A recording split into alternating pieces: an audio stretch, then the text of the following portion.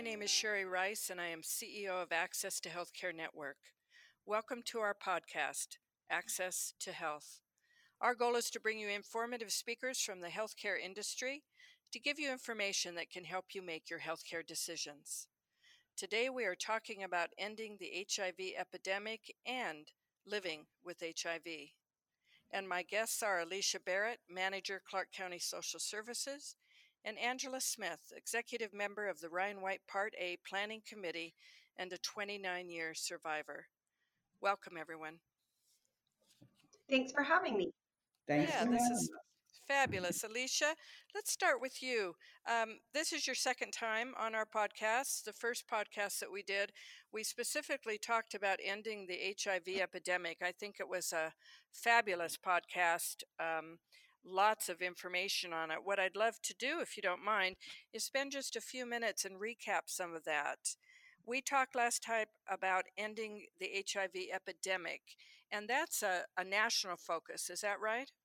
It is a new initiative that was recently put out by President Trump, and there's actually a notice of funding opportunity that Health and Human Services at the federal level has issued to 48 different counties in the nation that have a high incidence rate of HIV, and we are one of those counties. Clark County is? Yes, Clark County is one of those counties. And why do you think that is, Alicia? Well, we have a very high incidence rate right now. We have increased our testing availability and the number of people who are getting tested.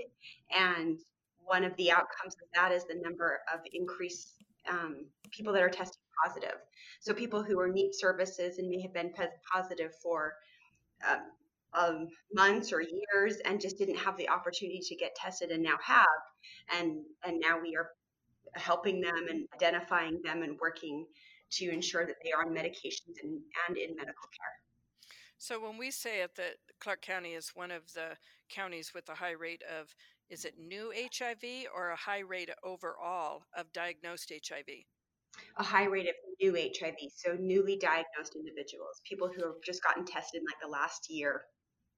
Got it. And it's a little chicken and the egg there. Is that because testing's more available or because more people are contracting HIV? It could be a combination of both. I know for sure that there's more testing available. We are working right now to really ascertain where or why the numbers are increasing. But I know for sure in the last couple of years we have increased the availability of testing and where you can get tested. So I don't know if it's also more individuals are becoming infected or if we're just doing a better job of identifying places for people to get tested and they're taking advantage of that. Got it. Well, since we're on the discussion of testing, do you want to tell the people that are listening in Clark County where they can get tested? Sure, there are many places you could go for testing. The Gay and Lesbian Center has testing available. The Southern Nevada Health District has testing available. You can get tested if you go to the University Medical Center emergency room. You can get tested. There is testing available at many nonprofits or community-based organizations in the valley. I think the best is to go to the Southern Nevada Health District website and look at where the different testing is available, or even on the LasVegasTGA.com website, there is an area where you can put in your zip code and it will show you the different places you could get tested that are local or close to you. And is testing free, Alicia?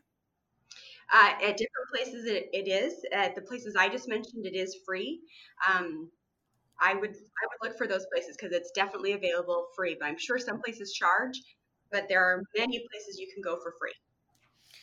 So let's shift a little bit to prevention because if I remember correctly, that's been the focus for quite a few years on prevention.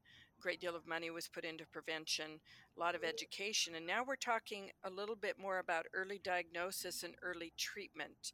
Now, I understand we're not giving up the prevention piece of it, but the focus is moving to early diagnosis and early treatment. Is that right? That is correct. There has been multiple studies done that have found that at this point in HIV care, the medications are so effective and the side effects are so minimal that the best way to stop HIV spreading from one person to another is to ensure that once a person is diagnosed, that they are in treatment and on medications as quickly as possible. And if that happens, that person, the chance of them passing HIV to another person is greatly, greatly reduced. The faster they get diagnosed, treatment, and medications, the faster that they become no longer at risk for passing HIV to another person. So, in the last, would you say 5 or 6 years is really where we've made the greatest strides on medication? And now, if you could explain to us a little bit, and then Angela, we're going to move to you because I think this all is a start to a discussion with you, someone who was been diagnosed for quite a few years, how things have changed. But Alicia, um, what has changed in the medications? I know that there's Truvada, and that seems like that was a real breakthrough when Truvada came on the market. Right, when Truvada came on the market, it definitely made a big difference. And Truvada is actually the medication that went through some clinical trials, and the FDA approved it for PrEP, or pre-exposure prophylaxis, which is sort of like a medication you can take each day to reduce the risk of becoming infected. It's sort of like you could compare it to birth control, and Truvada is that medication. But since that's come out, there have been, like I said, many advances in going to like one pill a day and just really reducing the side effects or like the nausea and different things about taking the medications that was hard on a person's body. Those side effects have been reduced to the point that you are safe to start medications as soon as you're diagnosed, and it's not so much waiting to see how sick you become or trying to weigh the side effects versus the benefits of the medications. Now the benefits are so great and the side effects are so low, there's really not a comparison. And that really has been, I would say, in the last 5 years. Well, Angela, if you don't mind, let's move over to you. Thank you so much for being on the show today. But first, let me ask you about the planning committee for Ryan White Part A. You're an executive member. What is that planning committee for, and what role do you play on it? I'm a member. I just sat on the council. We put far as just helping other clients and just seeing where's the money spent and how they do it. Far as when Alicia and them get the money and we put the money in places and what what areas we should place the money high in far as like treatment and different stuff like that.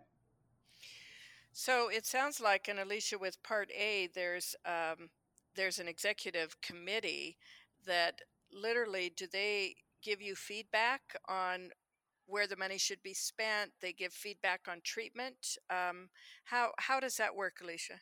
Sure. So the part of the legislation of the Ryan White program is that there is a planning council, and part of that planning council is an executive committee. So the executive committee steers the planning council, and if you're on the executive committee, you're also on the planning council. And so Angela sits on both sections of our planning council, and what they are legislatively charged to do is to actually allocate the resources or the money per service category and prioritize those service categories. Part of the Planning Council's charge is to oversee the overall service delivery setup of the jurisdiction and ensure the funds are used appropriately and that the services of the individuals that are HIV positive are being met. So part of Angela's job is to review data and to ensure that the funding is being spent accordingly and as quickly as possible to reduce, the need for services or to basically meet the needs of the HIV community.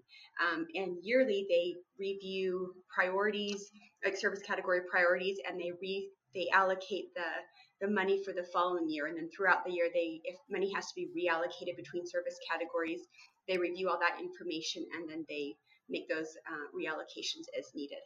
My goodness, Angela, that sounds like almost a full-time job. You were diagnosed 29 years ago. That would have been Yes. around 90. 1980. 1990. 1990. Yes. So, do you mind telling us about that? A little about how you were diagnosed, what that was like 30 years ago, because things are very different now. Will you share that with us? Yes, I will. Okay, I was diagnosed in 1990. I was 4 months pregnant with a set of identical twin girls. Working, never, did drugs or none of that. And I tested positive for being HIV positive. So at this point, I got diagnosed in New Orleans. That's my home state. Okay. And I've been here the last 14 years in Vegas since Hurricane Katrina by losing everything. My son was one of missing kids. But back to what you were saying for as the diagnosis, it didn't have all the stuff we have now that I learned here in Vegas, in New Orleans. It was so much stigma down there. Um, then doctors really didn't know too much about the disease. It was a gay man disease. I was the only woman going to all male clinic, gay male clinic. I was the first woman. Um, and a My lot of goodness, people you Angela. seeing dying, from the medications and the hard medications and stuff like that. But for as myself, I never had took medicines until I got pregnant with my last son at 42 years old. I took AZT. Before they never gave me medicines or nothing. But that's before they start doing the viral load and CD4. I think they always did CD4, but they didn't do the viral load. So I always thought, I guess I was undetected because my kids came out negative after being treated for like 3 years or something. They had their own HIV doctor, a pediatrician, with Well, the let me go children's back a little hospital. bit, Angela, and unpack that for us a little bit. Okay. So, when you were you obviously the diagnosis was quite a shock to you. Oh, yes, it was. Yeah. I mean, here you are pregnant with twins, and living, if I'm hearing it right, a heterosexual lifestyle. So at that time, not considered a person at risk, and you end up HIV positive. Right. Wasn't on drugs, never shot drugs. It turned me to drugs though, after finding out, after my kids, you know, was born. But before they were born, the doctor told me I wasn't going to live to see them make five. So now I don't want to go back to work. I'm depressed. I'm, in a shock. Like, "Damn, I ain't going to live to Yeah, I see my bet you kids were. make 5 years old. So your children were born, and they were when they were born, they were not HIV positive. No, they test them till they got 3 years old. Wow, boy, that's a blessing, isn't it? Okay, and I didn't never. I guess every time bringing them to the doctor, maybe they might have gave them a little AZT. They give them little stuff in the drop, but I never had to give the twins none.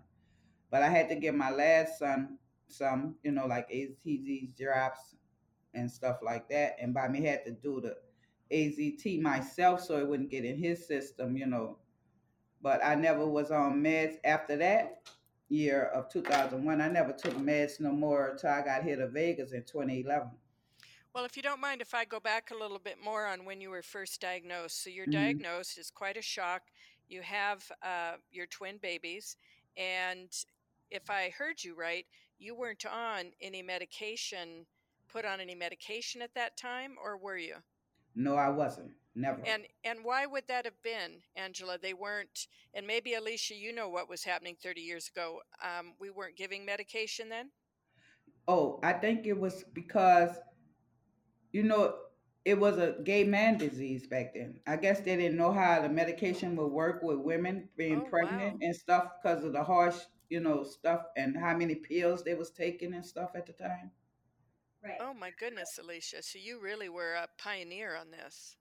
Okay, so when AZT came out and in the 90s, the medications were very toxic. And so it's kind of what I was talking about before is the side effects or the toxicity of the medications were like right in line with the effectiveness of the medications or what it did to help a person combat HIV. And you had to kind of choose like which one are you going to go for. And so at the time, it was not as simple as like get on medications. It was very toxic and it was very hard on a person's body, and especially a pregnant woman. which is not in any way where they are now, but in the 90s, that was one of the key issues. And as Angela mentioned, most individuals that were infected were men. And so there's, a lot of different components of a person's body, if it's a man or a woman, and especially if a person's pregnant, all of those different things came into play. And so the information available or the research done was much less in the early 90s. That's fascinating. So you had the twins, you were not on any medication, and how many years later did you get put on medication, Angela? Oh, okay. I had the twins in 1990. I wasn't put on AZT till I was got pregnant in 2001 with my son, and I was 42, 41 So and a half years old then. so that's 10 about that's a About decade 11 you weren't years. on medication. Yes. Were you feeling sick? Did you have symptoms? What was happening in that decade? I wasn't having no symptoms. I wasn't feeling, I just really was depressed at this time, going through the motions, didn't want to go back to work because I had worked for the city of New Orleans for 15 years. Um, Wind up turning to drugs, like, the old myths, what they had behind HIV, whereas you're going to die, your hair going to fall out, a lot of stuff, had you just like, I guess depressed is all I can say. Yeah, Depressed. yeah, You didn't want to do nothing, yeah. stuff like that. So yeah, it was really And hard. yeah, no, it sounds like you had a pretty tough decade there. But they didn't have no education about it neither. So that's what the hard part at. You didn't have nowhere to go for education. They didn't have, the stuff they have here today for as education, intervention, stuff like. And half of the doctors that you go to back then didn't know nothing about HIV. Yeah, my goodness. Alicia, let me ask you, let's switch a little bit to today. What kind of education would be given to someone that had Angela's background? She finds out she's HIV, she's pregnant. Today, what would we do for that woman? So, when a woman goes for her very first prenatal visit, one of the tests that are done as like a routine test is an HIV test. And so, if the test comes back positive, or if the individual is already aware that they're HIV positive, then immediately a nurse case manager at the health district is dispatched and will assist that woman through her pregnancy, ensuring that she attends the different medical appointments she needs to attend based on being pregnant and being HIV positive, and ensuring that that woman understands the medications she's taking, the purpose for the medications, and that the medications are taken each day. Closer to the end of the pregnancy, the individual and the nurse case manager will talk to the pediatrician, there's an HIV pediatrician through UNLV School of Medicine. It's a maternal child and wellness clinic, and they provide care to children that are born to an HIV positive female, and to ensure that the child does not, it's called seroconvert, or basically there is a time frame, as Angela mentioned, once a child is born, where they're called HIV indeterminate, and they do different tests and they monitor that child's health status to ensure that they don't seroconvert to HIV. They give different medications and they do different tests to follow this. And so the nurse case manager is going to explain this whole process to the pregnant woman and walk them through it, make a warm handoff with this clinic that provides that care, and then follow up with the woman, ensure like after the child is born that they are aware of what's going to happen next, that child and maternal wellness doctor or that one of their nurses goes to the hospital and talks to the new mom of this new child to explain what's going to happen next and provide all of that kind of information and the risk or of breastfeeding, or what's going to happen next. So there is definitely a very thorough education process through the whole event. And in addition, if a person is HIV positive, we work very hard to, once they are diagnosed, we have a linkage coordinator or a team of individuals that will help that individual understand what the medications are for, the importance of taking medication every day, how important going to your doctor is, and just give information about what HIV is, what it's not, risky or different ways that HIV can be transmitted from one person to another, and ways that it can't be, so that people understand what's going on and the importance of medications, going to the doctor, transmitting HIV from one person to another. There's programs and key components throughout the entire HIV system that are put into place to ensure people understand what what's going on with themselves and the people around them. Right. My goodness, Angela, as I'm listening to that, all of that for a woman that would be living today with your circumstances and everything that is available to her, and you didn't even have one bit of that. Uh, I'm just in awe of what you lived through, and I'm also very sorry for it. If you had had what's available today, and it seems to me with HIV, the pioneers, as you were one, are the people that we learned from. And so your sacrifices to a certain extent is what makes it today possible for a woman in your circumstances to get practically all the support she could possibly need. And I'm sure that's why you have dedicated yourself these last few years to making sure that no one else goes through that. That's what I'm hearing from you. Yes, that's right, Sherry. I got a position with Southern Nevada Health District as community health worker. Um, just to talk to people that come through the doors of being HIV positive. Like, I'm a person that living with it, so I try to talk to all young women about it. It's not a death sentence no more. Just stay in care and um, get your treatments. They got a lot of women groups we have, and I invite a lot of women's. I'm in a couple of women groups here in Southern Nevada, like AFAN, COMC, Community Health, you know, counseling. We do a lot of women groups and, just support each other and stuff. Right. And I would like, and, I want to get to the clinic where the pregnant moms at to talk to them because I done had babies, like my twins, they 29. I had a baby that died of crib death in 94. She would have been 25. And my son, I had him at 41 and a half, and he 18. All my kids are negative. Well, let me ask you a little bit about, 30 years ago or 25 years ago. Did you share your diagnosis with friends and family? What was that like for you? Oh, Lord. It was hard, Sherry. New Orleans, the South is very stigmatized. Scared to tell your family. I went through my whole pregnancy without telling anyone. I cried every day, just thinking about the doctor saying I wasn't gonna live till I make five. See my kids make five. I finally told my mother after I had the twins when I was bringing them backwards and forward to the doctors, and it was. I always put it as mental. It was mental too, stress, but I never told them HIV.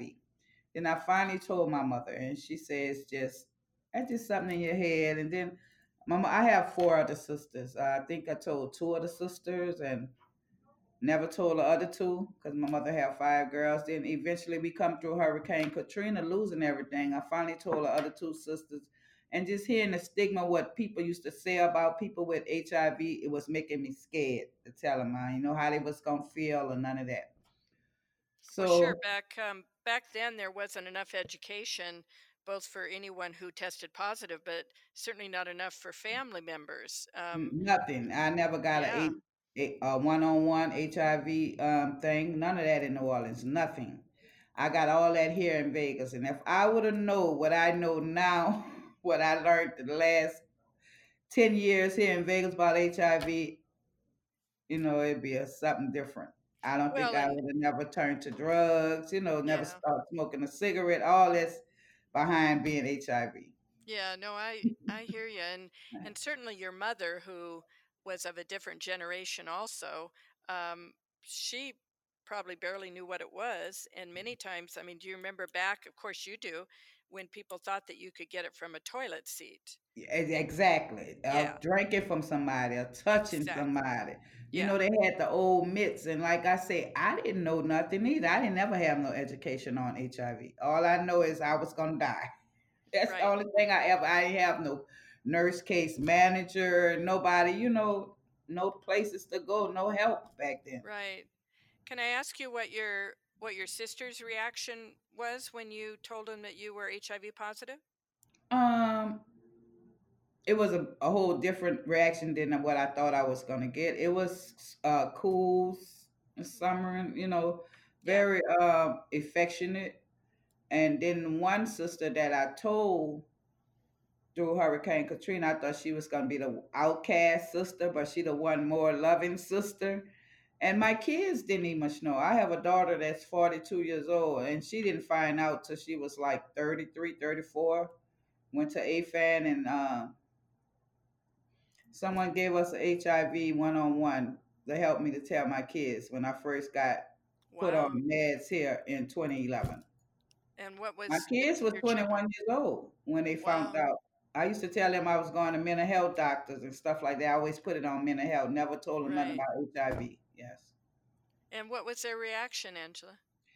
Oh Lord, I cried. They kind of cried, but it was a warm reaction. They took it Yeah. like, Yeah. you know, nothing. I used to always tell them, stop drinking behind me because I'm still with the old myths, maybe, but after learning more here in Clark County, I really, learned a lot. And I wish I'd have known this 14, before I got here. Yeah, It's no. that Well, I had more yeah, places to and go. certainly on a much smaller scale, don't we wish we all knew uh What we back know then now. what we know now? Yes. That's a whole nother podcast. Yeah. We could talk Yes. for hours on that one. Yes, Um, Sherry. so let's talk a little bit about what's happening with the youth of today, both Alicia and Angela. Are we seeing changes with them? They obviously know that you can live with the disease. Are they less afraid to get the disease? Angela, I know that you work with a lot of people who are HIV positive. Are you seeing the youth as being less aware? Well, I don't see many youth. I talk to a lot of people that's, in counseling and stuff. But for as me, I always talk to my kids. I talk to my son, and just trying to get them aware of condoms and stuff like that. You can't talk to kids in school these days. So I talk to my son friends because they basketball. I got my grandson. He play football. So when the kids come, I always try to talk to them. You know what I'm saying? Like Mm-hmm. it's not what people think it is. Because always, they put a face on HIV as you have to be a drug user. You have to do this. The bad stuff. Not saying you can get it from birth. You know what I'm saying? Yeah, yeah, I A lot do. of people got it through blood transfusions back in the days, and it's Mm-hmm. just the way they think of people living with HIV. You had to be some kind of sex worker, a drug, or something like Right. that. So, yeah, so I'll be trying to let them know it ain't like that. Right. Which is some of the best ways to educate. Alicia, what are you seeing with the youth in Clark County? I would agree with Angela. I think some of the concerns are, HIV is a certain face, or it's a sex worker, or it's people, blood transfusion, and not realizing it. You have to have safe sex, right? Condoms and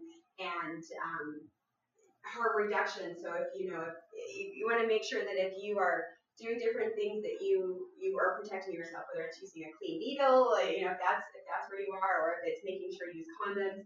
I think that HIV has been around long enough that youth today are just like, oh, that's just another chronic disease or a disease you just take medication for, not really understanding the lifelong effects of being HIV positive. And maybe seeing individuals who are positive and are very healthy and doing great in their life, but not realizing what that requires, right? Like medications every day, going to the doctor routinely, all of those factors. And I think, in my opinion, when like a younger individual just truly doesn't understand the brevity or the depth of what an HIV diagnosis is, and it's a lifelong commitment to medication and taking care of yourself. So definitely there's a concern about individuals understanding PrEP, or like pre-exposure prophylaxis, or even PEP, which is post-exposure prophylaxis, and condom use. But I think the main thing, and PrEP and PEP are two things that aren't as widely known as they should be and could be, although I would say there are many different avenues that are working to have that information available. In fact, part of the Ending the HIV Epidemic funding and initiative is to really push PrEP and PEP and the availability of those medications. And if your insurance won't pay for it, having like a patient's assistance programs through the pharmaceutical companies that will help pay for those medications. Because Well, Alicia, do you feel that the dating apps in the last 3 or 4 years that have become so popular have increased the diagnosis, increased the number of new diagnoses? yeah, I think that's definitely a factor. I think so. I think the availability of finding, people to hook up with, or do different things. Maybe you don't know much about that individual, or maybe you have a misconception of what HIV looks like, and so you're not asking, or you're not protecting yourself, or you're not taking those different measures. Also, because you're young and don't see the point in all of those different things. I think there's so many factors, but yes, I would say the different apps and different social media aspects that are out there contribute to that for sure. Well, Angela, let me ask you, because if I have my facts right here, it was a good 10 years where you didn't take any medication um, after your diagnosis, so you weren't put on medication until 2001. Is that right? Exactly. Yeah. Is that unusual? I don't know enough. Is that unusual that you could, for 10 years, you didn't really have any symptoms? I I think it's just like they say, everybody DNA is different. Yeah. Yeah. And I guess Sherry, far as not being put on medication, like the medication back then was like made for men. They had Right, the right, right. So I guess that was one of the problems.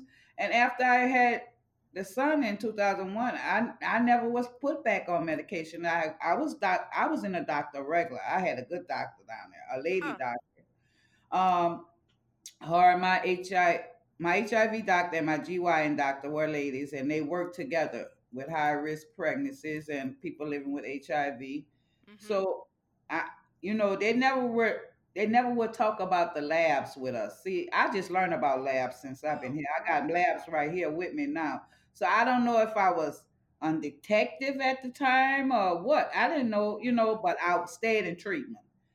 And then after my daughter died in 2004, I got out of treatment a little while, 94. I got out of treatment a little while, because I guess depression or whatever, but mm-hmm. then I got right back into treatment, understand? So I was seeing a doctor regular because I made sure my kids seen their doctor. Well, that's interesting. I think today, if I'm correct, patients know their viral load. They know, don't they, Alicia? I mean, the Yes, I know now. yeah, they know now. They see their labs. They're far more educated. The doctors are. There's a lot more communication Patient, between yes. doctor patient, right? Yes, it is. Yes. Yeah. Yeah. I would say Where back then, um, you were just kind of in the dark. Was in the dark. Like they have um, um I guess they communicated just with the doctors. They never communicated with the patients, letting us know where our status was. around, like, I would say even from 1990 to honestly like 2008, the focus was really on a person's CD4 count, or the number of white blood cells in their body. A viral load was really not on the radar. It was really more about a person's CD4 count. And in even 2000, I don't think that there was the understanding of the benefit of the person who's infected, understanding their labs and knowing their numbers, or knowing how help like what their situation was. And definitely in 2000, even to 2005, again, the medications were so toxic that it was really what the protocol was to say, once a person's CD4 count goes below 500, you might want to start meds. When it goes below 300, you might want to start meds. And when it goes below 200, then you're now diagnosed with AIDS. And it's truly just your CD4 count below 200, and that's what the AIDS diagnosis is. And now you're sick enough, or you have your HIV has, I guess, taken over your body enough that the medications are more effective than your body trying to like fight HIV on its own. And so that's why a lot of people wouldn't be on medications from the beginning. It seems so foreign to us now and so like crazy, but at the time it was really like choosing what's the best for that person's body. Is it these toxic medications, or if their CD4 count is high enough, their body's doing a good enough job, and we're just going to let it be until their CD4 count gets low enough to make a difference. Their viral load, people didn't even know what that was. It truly was not a standard test or something that was routinely told to the individual. And so around like 2008, it sort of became, it started to, the viral load started to really make a difference or a prominence in the testing. And then as the years have gone, in fact, the CD4 count, once you're newly diagnosed and you've been on medications for a couple years, they don't even do your CD4 count test as often as they would in the beginning. It's something they do once every maybe 6 months or even a year, but it really doesn't show the how healthy your body is or how your body is fighting HIV like your viral load does. And so the viral load test is where it shows how much virus is in your body. And so when you're undetectable or you're suppressed, the amount of HIV virus in your body is suppressed or undetectable. And so the chances of you passing HIV to another person is greatly reduced, but you're also much healthier. So that's why that is there. So let's turn to senior citizens with HIV, because that's a little new. We have people in their 50s and their 60s, and I'm assuming in their 70s with HIV. Now, Angela, you've had HIV for 30 years. And do you notice as you get older, there being certain things that just have to do with aging that affect your diagnosis? Yes, one is memory loss. Well, I'm Your right there with you. your joints. But a lot of people, older people, because they mostly be married or how they say, they feel like they're not in that category. They have a certain category for us people with HIV. So they feel like they're not doing risky behaviors. They married, but you never know what your partner doing on the outside. So a lot of people not getting tested because they feel like they in a marriage, which they could bring it home, can be brought home to them. So it's a lot of things with older people testing now positive for HIV. Well, I think I read somewhere that some of the highest incidences of STDs are in nursing homes. Nursing homes, yeah. Yeah. Yes. Which, on the other hand, you say, hey, great, you're in a nursing home, have all the fun that you want to have. But I understand what you're saying is that, people still need to be educated and they need to be safe. So, Yeah, the stigma, they stigmatize, HIV. Well, I'm not a drug user, I'm not this, I'm married, I've been married for so many years.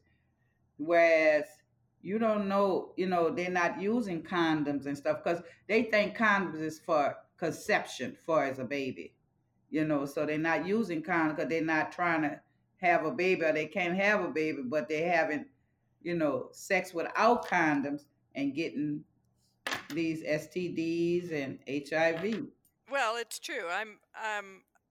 I'll be 70 years old on my next birthday, and my generation, I'm not speaking for all of us, but I will say most of the people in my generation, condoms were not vastly used. And you're right. If they were used, it was so that you didn't have a child. They Yeah. weren't used as preventative. It was never in our generational discussion to use condoms. So if you have somebody my age in a nursing home or 75 or 80, they weren't of the condom generation. Even Alicia, in my years, I'm 59, and in New Orleans, I wasn't never taught about condoms. right, right. So, Oh my goodness. So, Alicia, what are we finding in the senior citizen category who've lived with HIV for a very long time. What are the challenges there?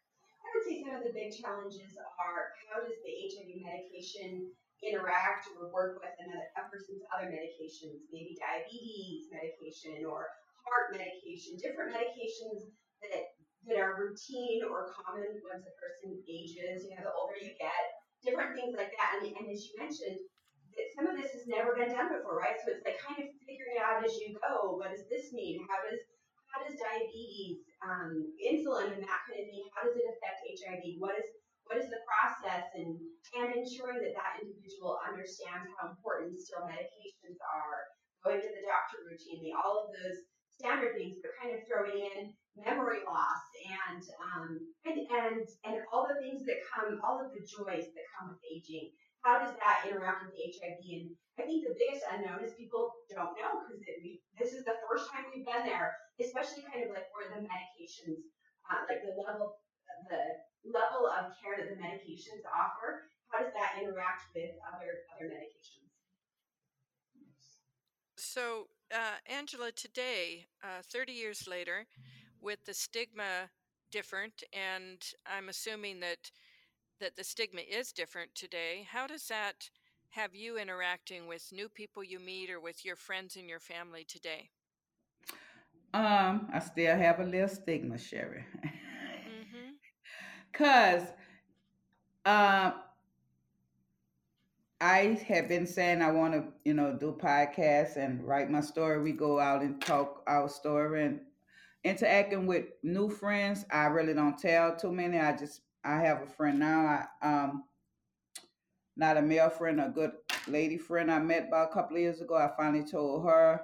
And just, me, I'll be reaching out to like more of my family down south. Mm-hmm. And I have a lot of nieces and nephews, and down there is more high, rate of HIV and AIDS and stuff. So be trying to talk to my young nieces and great nieces and stuff. I'm not scared to tell them, I'm HIV positive. Everybody be thinking I ain't, oh, your hair ain't falling out. You always got your hair falling out or you're skinny or, the myths about being HIV positive. And I let them see it. It's a change now. It's not like that, you Mm-hmm. know. But I'm on UMC CAB board too.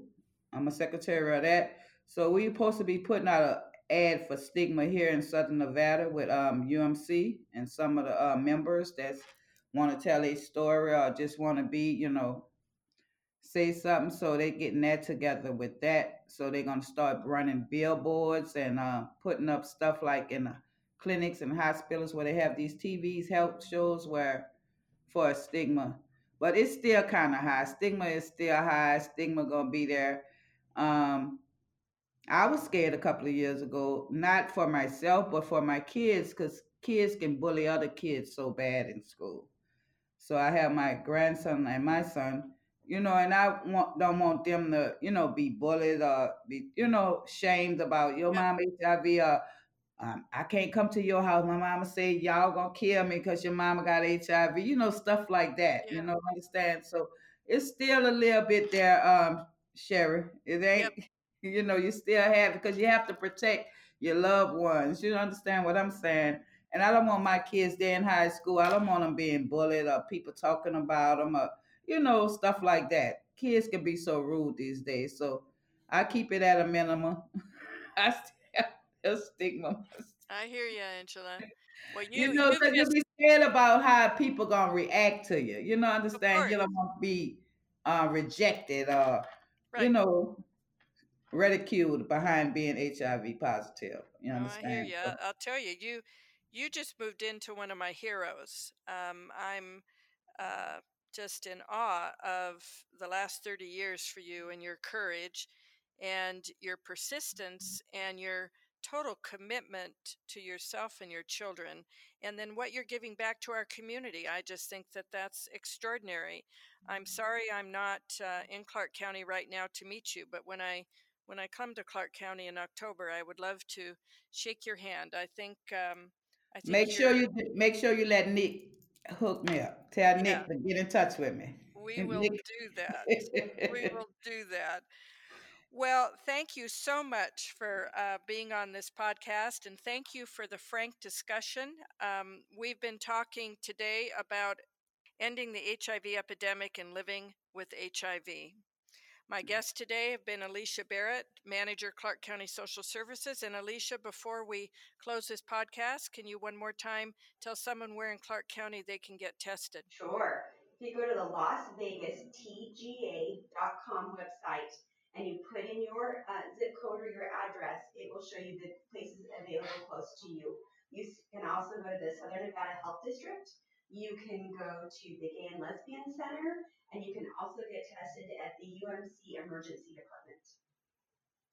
Okay. And we've been talking to Angela Smith, executive member of the Ryan White Part A Planning Committee and a 29-year survivor. Angela, any last words for people listening? Please go get tested. It's best getting tested and getting on treatment. We're on a 90-90. Get tested and you equal you. Okay, I can't think of any better way to close this. Thank you for listening to our podcast. For a list of future podcasts, go to accesstohealthcare.org/podcast.